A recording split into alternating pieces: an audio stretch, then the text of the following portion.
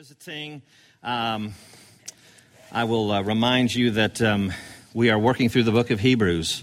And next week, we'll take a break from Hebrews. We're going to do an annual Christmas message that I love to do. I have no idea what it is yet, but it'll be an annual Christmas message. And then Randuzel's here, and then we'll pick up Hebrews after the first of the year, probably after one more Sunday. So here we are in Hebrews chapter 2, starting in verse 17. We're continuing in this chapter, even though we wrapped it up last week. We're going to stay with it. Verses 17 and 18 of Hebrews 2. This is God's word. Therefore, he, the founder of our salvation, Jesus, had to be made like his brothers in every respect so that he might become a merciful and faithful high priest in the service of God to make propitiation for the sins of the people. For because he himself has suffered when tempted, he is able to help those who are being tempted. And let's pray one more time. Father, may the truth be spoken and received here today. In Jesus' name, amen. Well, several years ago, we were at a movie theater, and we were leaving the theater. The movie was over. We're walking out, and there was this older woman in front of me, and an elderly woman. And she was right in front of me, and the crowd's pushing, and everyone's kind of bloop, bloop with their popcorn, their big shoes and everything. And here was this slight little thing, and instinctively, my hand ended up on her back. And the reason my hand ended up on her back instinctively, I didn't even know what I was doing. I just saw her and my hand went on her back. It was because of my mother-in-law, Mimi. Mimi lived with us for 3 years. The last 3 years of her life, she died about, 8 years ago or so. And that was just my habit. If Mimi was about 95 pounds and she'd walk through somewhere, and I just would always either grab her arm or I'd put my hand on her back. And I don't really know what that was going to do. Like if she fell over, I was like, would I dive on her like a grenade? I don't know really what that was going to do. But I think what I was trying to communicate to her just by my hand on her back was that you're not walking alone. You're just not maneuvering through this situation alone. And so this older woman in the movie theater was like, well, thank you. She wasn't offended by that at all. She dug what was happening. It was kind of a cool thing. So, what's the big point today? The big idea, if I had one of my working screens working, I would have put up there this. The big idea is this, that the Christian walks through no situation alone. And that's probably a comforting point. But, if you look at this chapter and these verses I read, some of the Soviet hardliner theologian types might look at that and go, well, it's a pretty soft point. I mean, the Christian walks through no situation alone. I mean, you've got all this rich stuff about Abraham, and you've got propitiation. You've got this multisyllabic word and all these grand Old Testament themes that you can pull in and all that. I mean, is it a little simplistic to say a Christian walks through no situation alone? That's the point here. But do you not see the deeply personal mingled with the richly theological? It's here. You look at verse 16. Surely it is not angels that he helps, but he helps the offspring of Abraham. Now that's not merely a math problem. That's not just a judicial act of some sort, nor is it limited to salvation itself, as if God and the writer of Hebrews just is talking about justification. We're super interested in justification, this legal thing that's happened on your behalf, and now you're just dumped off in this scary life to just figure it out. Not at all. Verse 18, for because he himself has suffered when tempted, he is able to help those who are being tempted. What is that except a statement to say that the Christian walks through no situation alone? No situation apart from the Spirit the Savior himself sent. So concerning my mother-in-law, my hand was on her back if I happened to be near her. That's a comfort if I happen to be near her. The good news for you, Christian, is with the saved, God is always near, and the believer is never alone. Never. God knows about every situation you're going through. He knows about every nuance of heart. He knows about every single fear. He knows it. So, let's go to our first point. Our first point is merciful mediation, merciful mediation. And we'll start at verse 17 there. It says, therefore, he had to be made like his brothers in every respect, so that he might become a merciful and faithful high priest in the service of God. So you've got this merciful, faithful high priest. Now, if you were doing a Bible study, let's say you were going to do a Bible study, or let's take you out of it. Let's say Joe Country Preacher is going to do a Bible study, and he looks here and he's like, "Oh, hot dog." Oh, let's forget Joe Country Preacher. Let's take hipster doofus, urban guy. Hey, everybody, how you doing? Of course, I'm that guy now. But anyway, welcome, everyone. Who wants to be relevant? We're going to take this passage today, and I'm going to preach something on it. And so you go to verse 17, and they go, "Ooh, what can we say to the people that they'll really minister to them?" Oh, well, let's see here. You've got a merciful Savior. That's pretty good. But let's talk about mercy. Let's talk about social justice, too, while we're at it. Or you could say, oh, well, there's the importance of faithfulness. He's a merciful and faithful high priest. And you go, oh, faithfulness, that's good. That'll preach. Let's talk about faithfulness today. Or you could say that Jesus did this in service of God, a high priest is service of God. Oh, so, hey, we should all serve our neighbor, everybody. That's the message of this sermon today. We should all serve our neighbor. Isn't that good? Isn't that relevant? Okay, that's cool. Those things will preach. But there's a critical front and back to all that. You can't just pluck it out of context and talk about mercy as if it's some nebulous thing floating in the sky. Without a context, it has very little substantive flesh. So you look at the beginning of verse 17. Therefore, he had to be made like his brothers in every respect. You go to the end of it. So that he can make propitiation for the sins of the people. So right on the back of mercy and faithfulness, you've got this problem that God has solved for us. It's the grounds for which these things apply to us. And that's what we'll explore first today. Now, it's easy to kind of reduce mercy to an emotion, isn't it? We think, oh, God's merciful, and we think, oh, that means he's a sweetie pie, and he's just sweet up there, and he's just looking down on us, and he's merciful. It's very easy to reduce mercy to something that it really isn't. But, it's not just an emotion. It is God in his person, because mercy is one of his attributes. It's God in his person moving mercifully. In other words, God has pity. He has mercy, but he moves in his mercy. It's been said that, and I tend to agree, that the difference between grace and mercy is that grace sees the situation of the whole man. I mean, it sees a person who's full of dry bones. It sees a person who's dead in their transgressions and sins. What does a dead person need more than anything else? Life. That's what grace sees. Grace sees the cosmic problem between a God who's holy, holy, holy, a God who's utterly, burningly, white-hot perfect, and a people who always say, well, nobody's perfect. That's a cosmic problem. A people who aren't perfect and a God who is perfect. That's a problem. So grace sees that. What does the guilty need most? The guilty needs an acquittal. What needs to happen to a sin debt that cannot be paid? It must be paid. That is God's intervention of grace. That's what grace is. Mercy is that God sees the personal hurt. But again, it's more than an emotion. And I've told you this before, I think. But, I think about it a lot. Because every time Tammy and I drive from East Memphis or Midtown or whatever, on Poplar Avenue, somewhere around, where is it? Where's the thing with the bird, honey? Is that Overton or somewhere? Or, the bird I saved? Or tried to save? What street is that? I don't know. But anyway, it's like every time we come back to Midtown, I pass the same spot, and I remember I just replay the whole scene. In fact, I talk about it almost every single time, and Tammy's like, oh, really? I've never heard that. But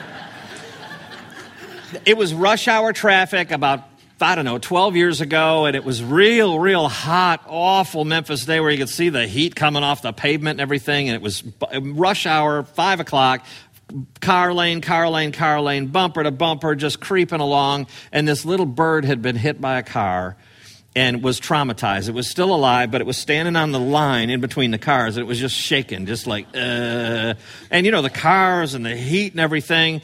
And here's what mercy does. Mercy goes, oh, look at that poor little bird. But then what does mercy do? Like real mercy. Mercy, there's a difference between, oh, that poor little bird. You know, you go home and later on you're like, I bet that bird's dead by now. It's 8 o'clock, you know. On the other hand, I have mental problems, and so I pulled over to the side of the road. I wove through traffic. People thought I was going to, like, wash their windshield or something, and I get this little bird, and I still know the exact spot I put him by this fountain in the shade. And I came back like late that night with some bird seed that I went to the store and got and some water, you know, and I was going to feed it and nurse it back to health anyway. He died. But anyway, all that to say, so that's the sad part. But the point is, that is an earthly illustration of a heavenly reality, okay? So it falls short at some point, right? Like the bird died. But mercy sees the misery unto action. That's what God does. That's what God's mercy is like. It's not just, oh, he's up in the sky and he's a sweetie. He sees the hurt. God knows that, you know, we need rescue. That's what grace does. But God sees the misery that sin brings about in our lives. He sees that it causes relational trauma. He sees that it causes an internal swirling and an entanglement. God sees that. He cares about that. And God moves on our behalf. So, how does God move on our behalf to save us, to help us? Well, it says in verse 17 that Jesus had to be made the author of our faith, the founder, the champion, the pioneer, the trail cutter of our faith, had to be made like us in every respect so that he might become a faithful and merciful high priest. Well, it's important to understand, and as we said last time, as the Bible says in verse 14, what does it mean that Jesus became like us? Well, you know, in verse 14 it says flesh and blood. He took on flesh and blood. Yes, he did. That's important. It says that he came to help the offspring of Abraham. That's pretty wild and pretty personal and pretty defined, by the way. That in itself will give you something to talk about at lunch. But again, my point is that that's people. It's humanity. It's not just throwing a net out there. It's that God really does care about people's lives, individuals' lives. And it has very much to do with Christ's incarnation. Now, what is it that Christ was made like us in every single way? In fact, let me ask you a question. It's kind of a scary question. It says he had to be made like his brothers in every respect. Do you think that's true? Yes, you do. It's the Bible. I think it's true too. But what is it saying? Does it mean that Jesus became a sinner? No. So not in that respect. Does it mean that he was fallen, a fallen human? No. Jesus was fully human, but he was not a fallen human. Big difference. You know, guys, every question you've ever had about the Bible, you need to remember that it's been asked 1,000,000 times before. You know, when it pops in your head, you're like, hey, wait a minute. Something just dawned on me. I see a bit of a discrepancy between the blah, blah, blah and the and I've got a question about blah, blah, blah. It's been asked 1,000,000 times by 1,000,000 other believers. You do know that it's not new to you. Well, here are two things you need to know that we didn't get to have time to cover last week. Back in the year 325, early church, there was this dude named Arius, and he was an Egyptian preacher, and he denied the full divinity of Jesus. All right, and so his that heresy ended up being called Arianism, and so he believed that Jesus was great and important, but he was less than actually being God. All right, so that's one mistake that you can take. We go, he's fully God, fully man. This Egyptian dude is like, no, he's not really fully divine. All right, so you got that on one side. On the other side, you've got this other heresy. The other heresy is, Jesus wasn't really human. I mean, he wasn't really fully human. He sort of kind of looked like he was human, and that stems from a Greek word called that is dokeo, which means to appear as something, to seem like something. All right, so that's the other side of it. So they go, Jesus only seemed to be human. It's kind of like he was on the earth, he walked around and stuff, but it was kind of like a Halloween costume. Jesus wasn't really fully human. Good guy, but everyone who worships him is a lunatic. And so, anticipating the troubles, the writer of Hebrews, ultimately the Holy Spirit of God, addresses this. And the writer of Hebrews is most deliberate. If you would look back to chapter 1, very beginning of the book, chapter 1, verse 3. He, the Son, this is whom we're talking about, Jesus, the Son, verse 3 of chapter 1, he is the radiance of the glory of God and the exact imprint of his nature. And he upholds the universe by the word of his power. Check this. After making purification for sins, he sat down at the right hand of the Majesty on high, having become as much superior to angels as the name he has inherited is more excellent than theirs. For to which of the angels did God ever say, "You are my son, today I have begotten you"? Look at verse 8 of that same chapter. Of the Son, with a capital S, God the Father says, you get that? Of the Son, God the Father says, "Your throne, O God, is forever and ever." Look at the end of verse 9. Therefore, God, your God, has anointed you with the oil of gladness beyond your companions. Do you get that the Bible is so deliberate to say, Jesus is God. Jesus is divine. Here you have a dialogue, God the Father speaking to God the Son, saying, I'm God the Father, and Jesus, you are God. So the question, can you be a Christian and believe that Jesus was not fully God? The answer is no. There is no gospel unless Jesus is divine. There is none.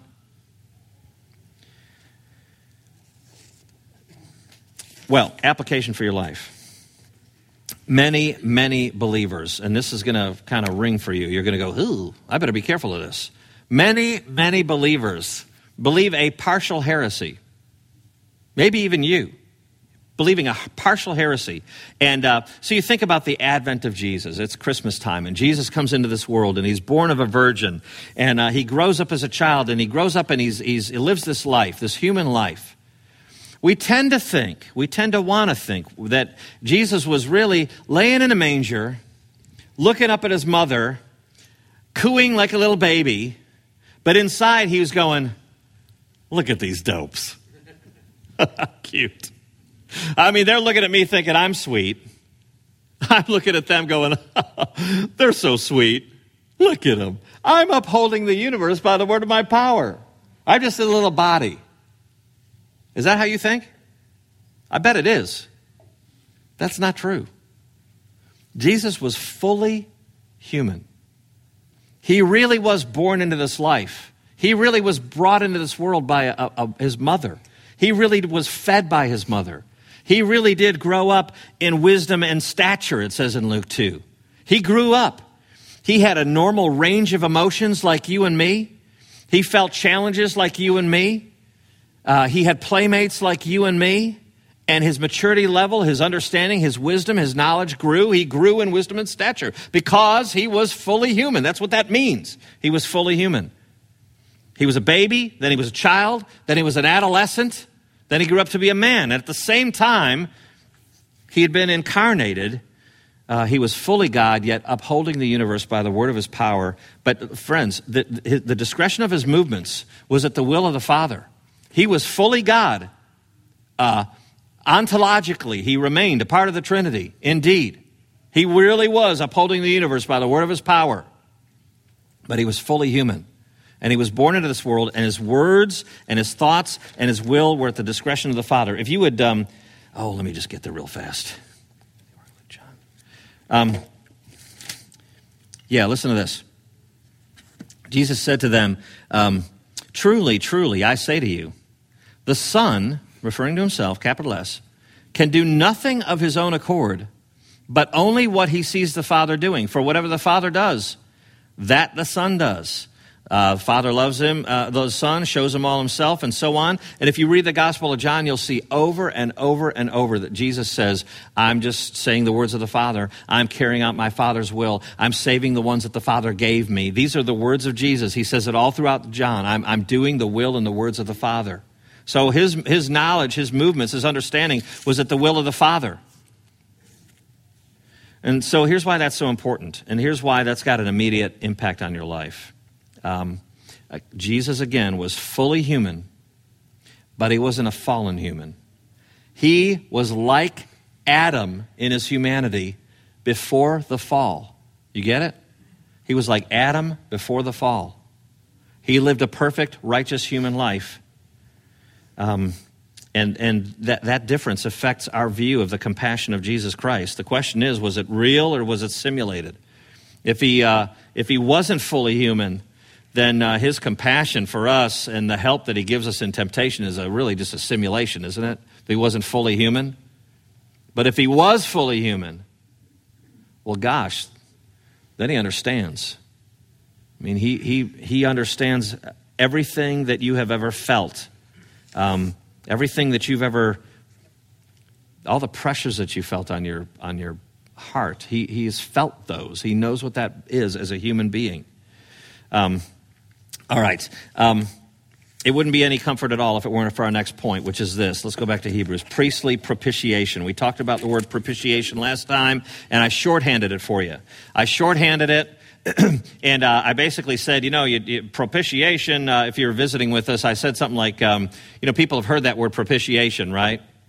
And you hear preachers talk about it, and you go, oh, well, yes, that's really wonderful. And then when it's all over, you're like, what the heck was that again? It's really hard to always remember. And so I gave you this little device to remember. Propitiation. If you're pro something, you're for something, right? So when you see the word propitiation, you can think, oh, God is for me. Is that helpful? God is for me. Okay, but let's talk about the dark side of the planet that we didn't get to last week. If God is for you because of Jesus Christ, what was he without Jesus Christ? It's a scary thought, isn't it? Now, yes, I know God loves with an everlasting love, and you start to get into the time warp in the fifth dimension and interstellar and all that stuff. It's very big to think about.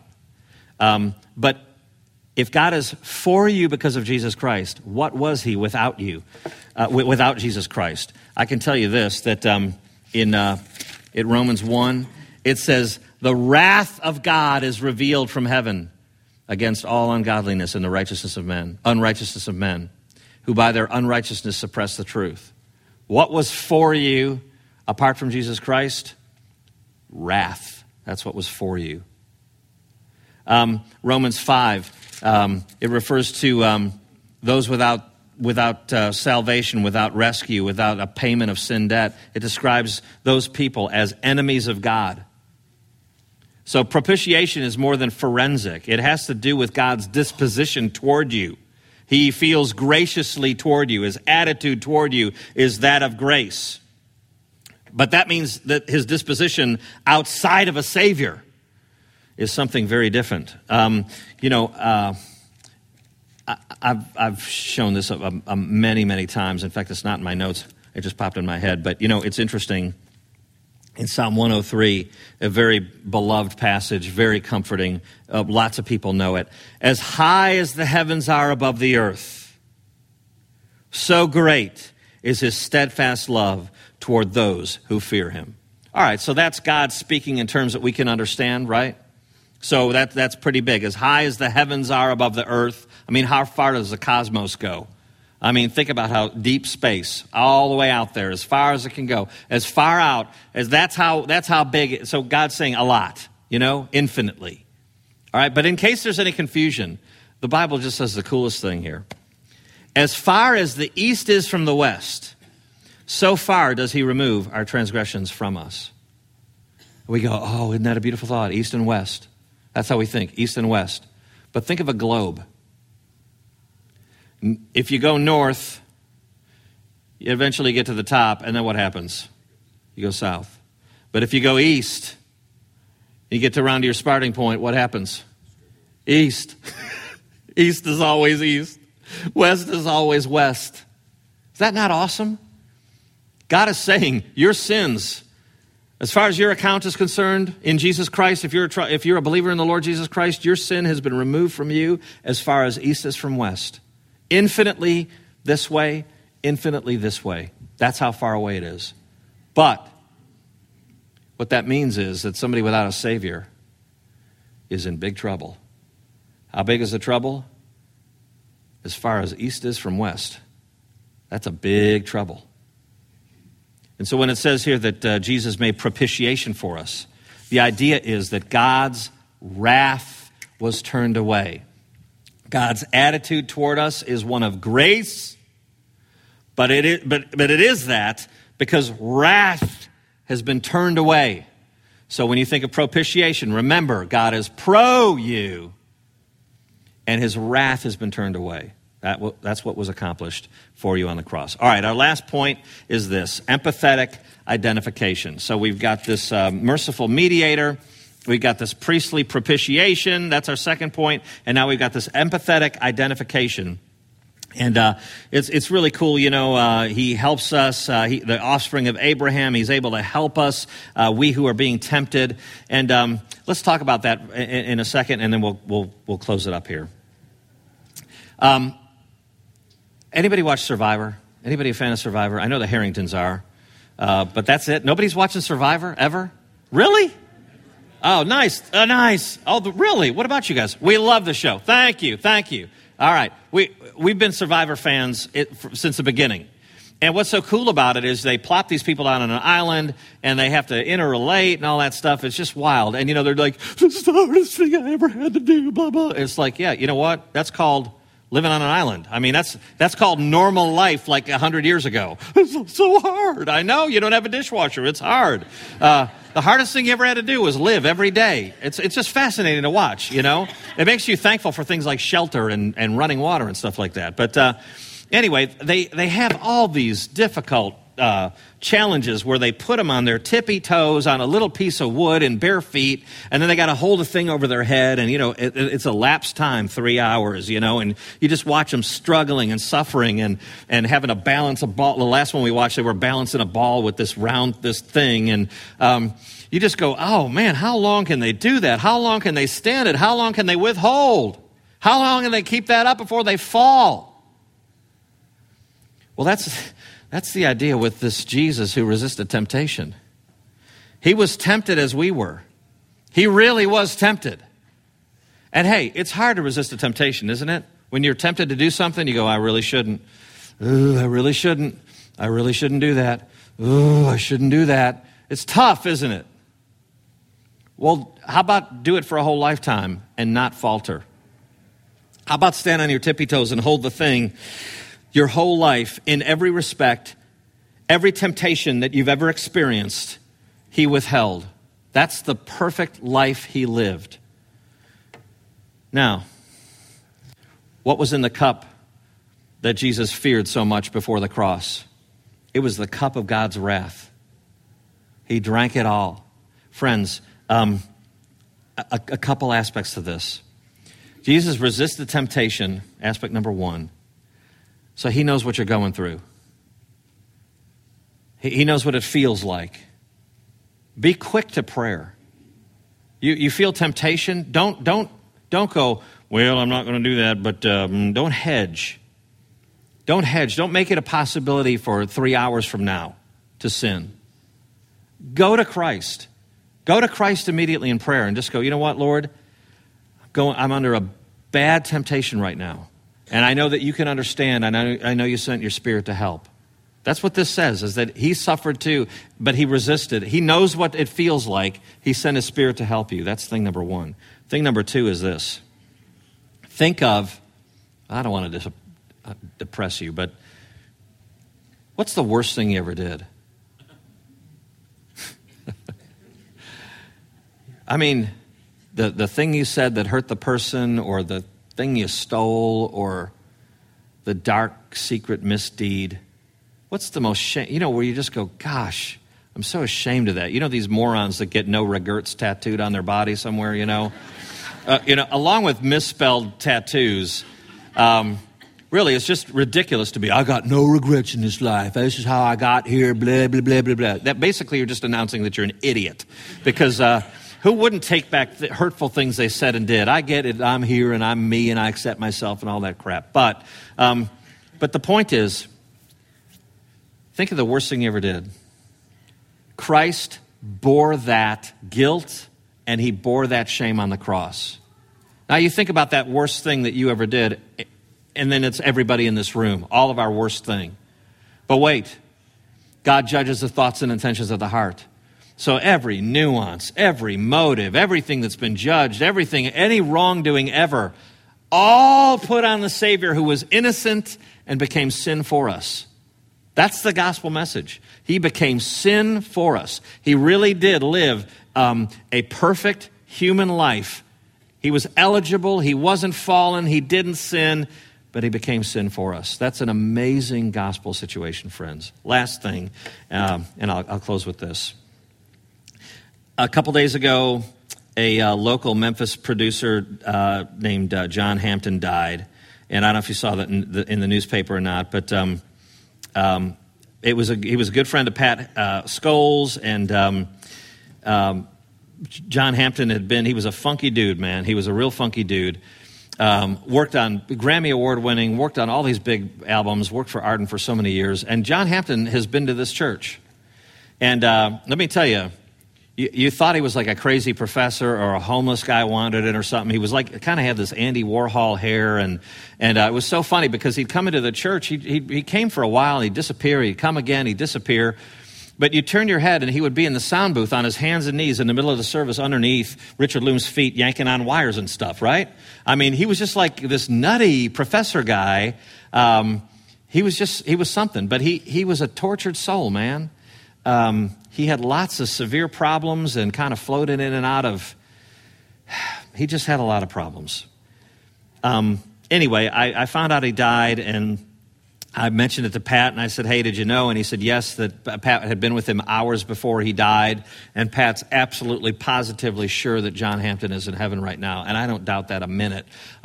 He's heard the gospel for many years. Pat's weighed into his life for many years, and I believe the guy's in heaven. I really do.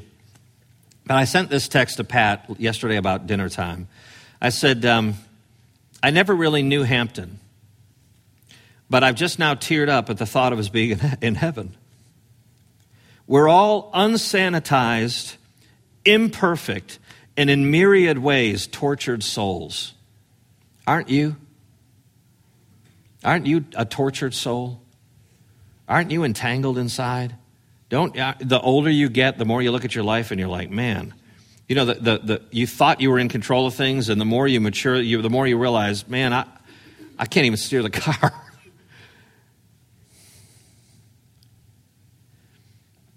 I said, praise to the God who didn't give up on us and gave us the perfect way in Jesus to be received perfectly. Christ's high fidelity, you like that? Christ's high fidelity satisfied God's holy ear. In that we can rest in peace, peace that is real. That's what the Savior affords you. That's what the Savior who identified himself with you has done. That's God's mercy moving in action. Let's pray. Father, indeed, it's a complex life, and we're complex, and right when we think we've got it under control, our souls are shown that we just don't. And right when we think we're a good person, boy, you sure easily correct us. And we just praise you that you didn't give up on a fallen, lost humanity, but you provided the perfect and only way by which sinners could be made right. You've given us the righteousness of God, and he became accursed for us. We praise you, Lord, that our sin has been removed from us as far as east is from west, and that the only thing we brought to the equation was our guilt, and that makes you recipient of all the glory. So, as Christmas comes toward us, Lord, we pray that we remember this great salvation, the beautiful Savior of it, who is fully God, fully man, and fully for us. We pray it in his name. Amen. Thanks, everybody. Appreciate you.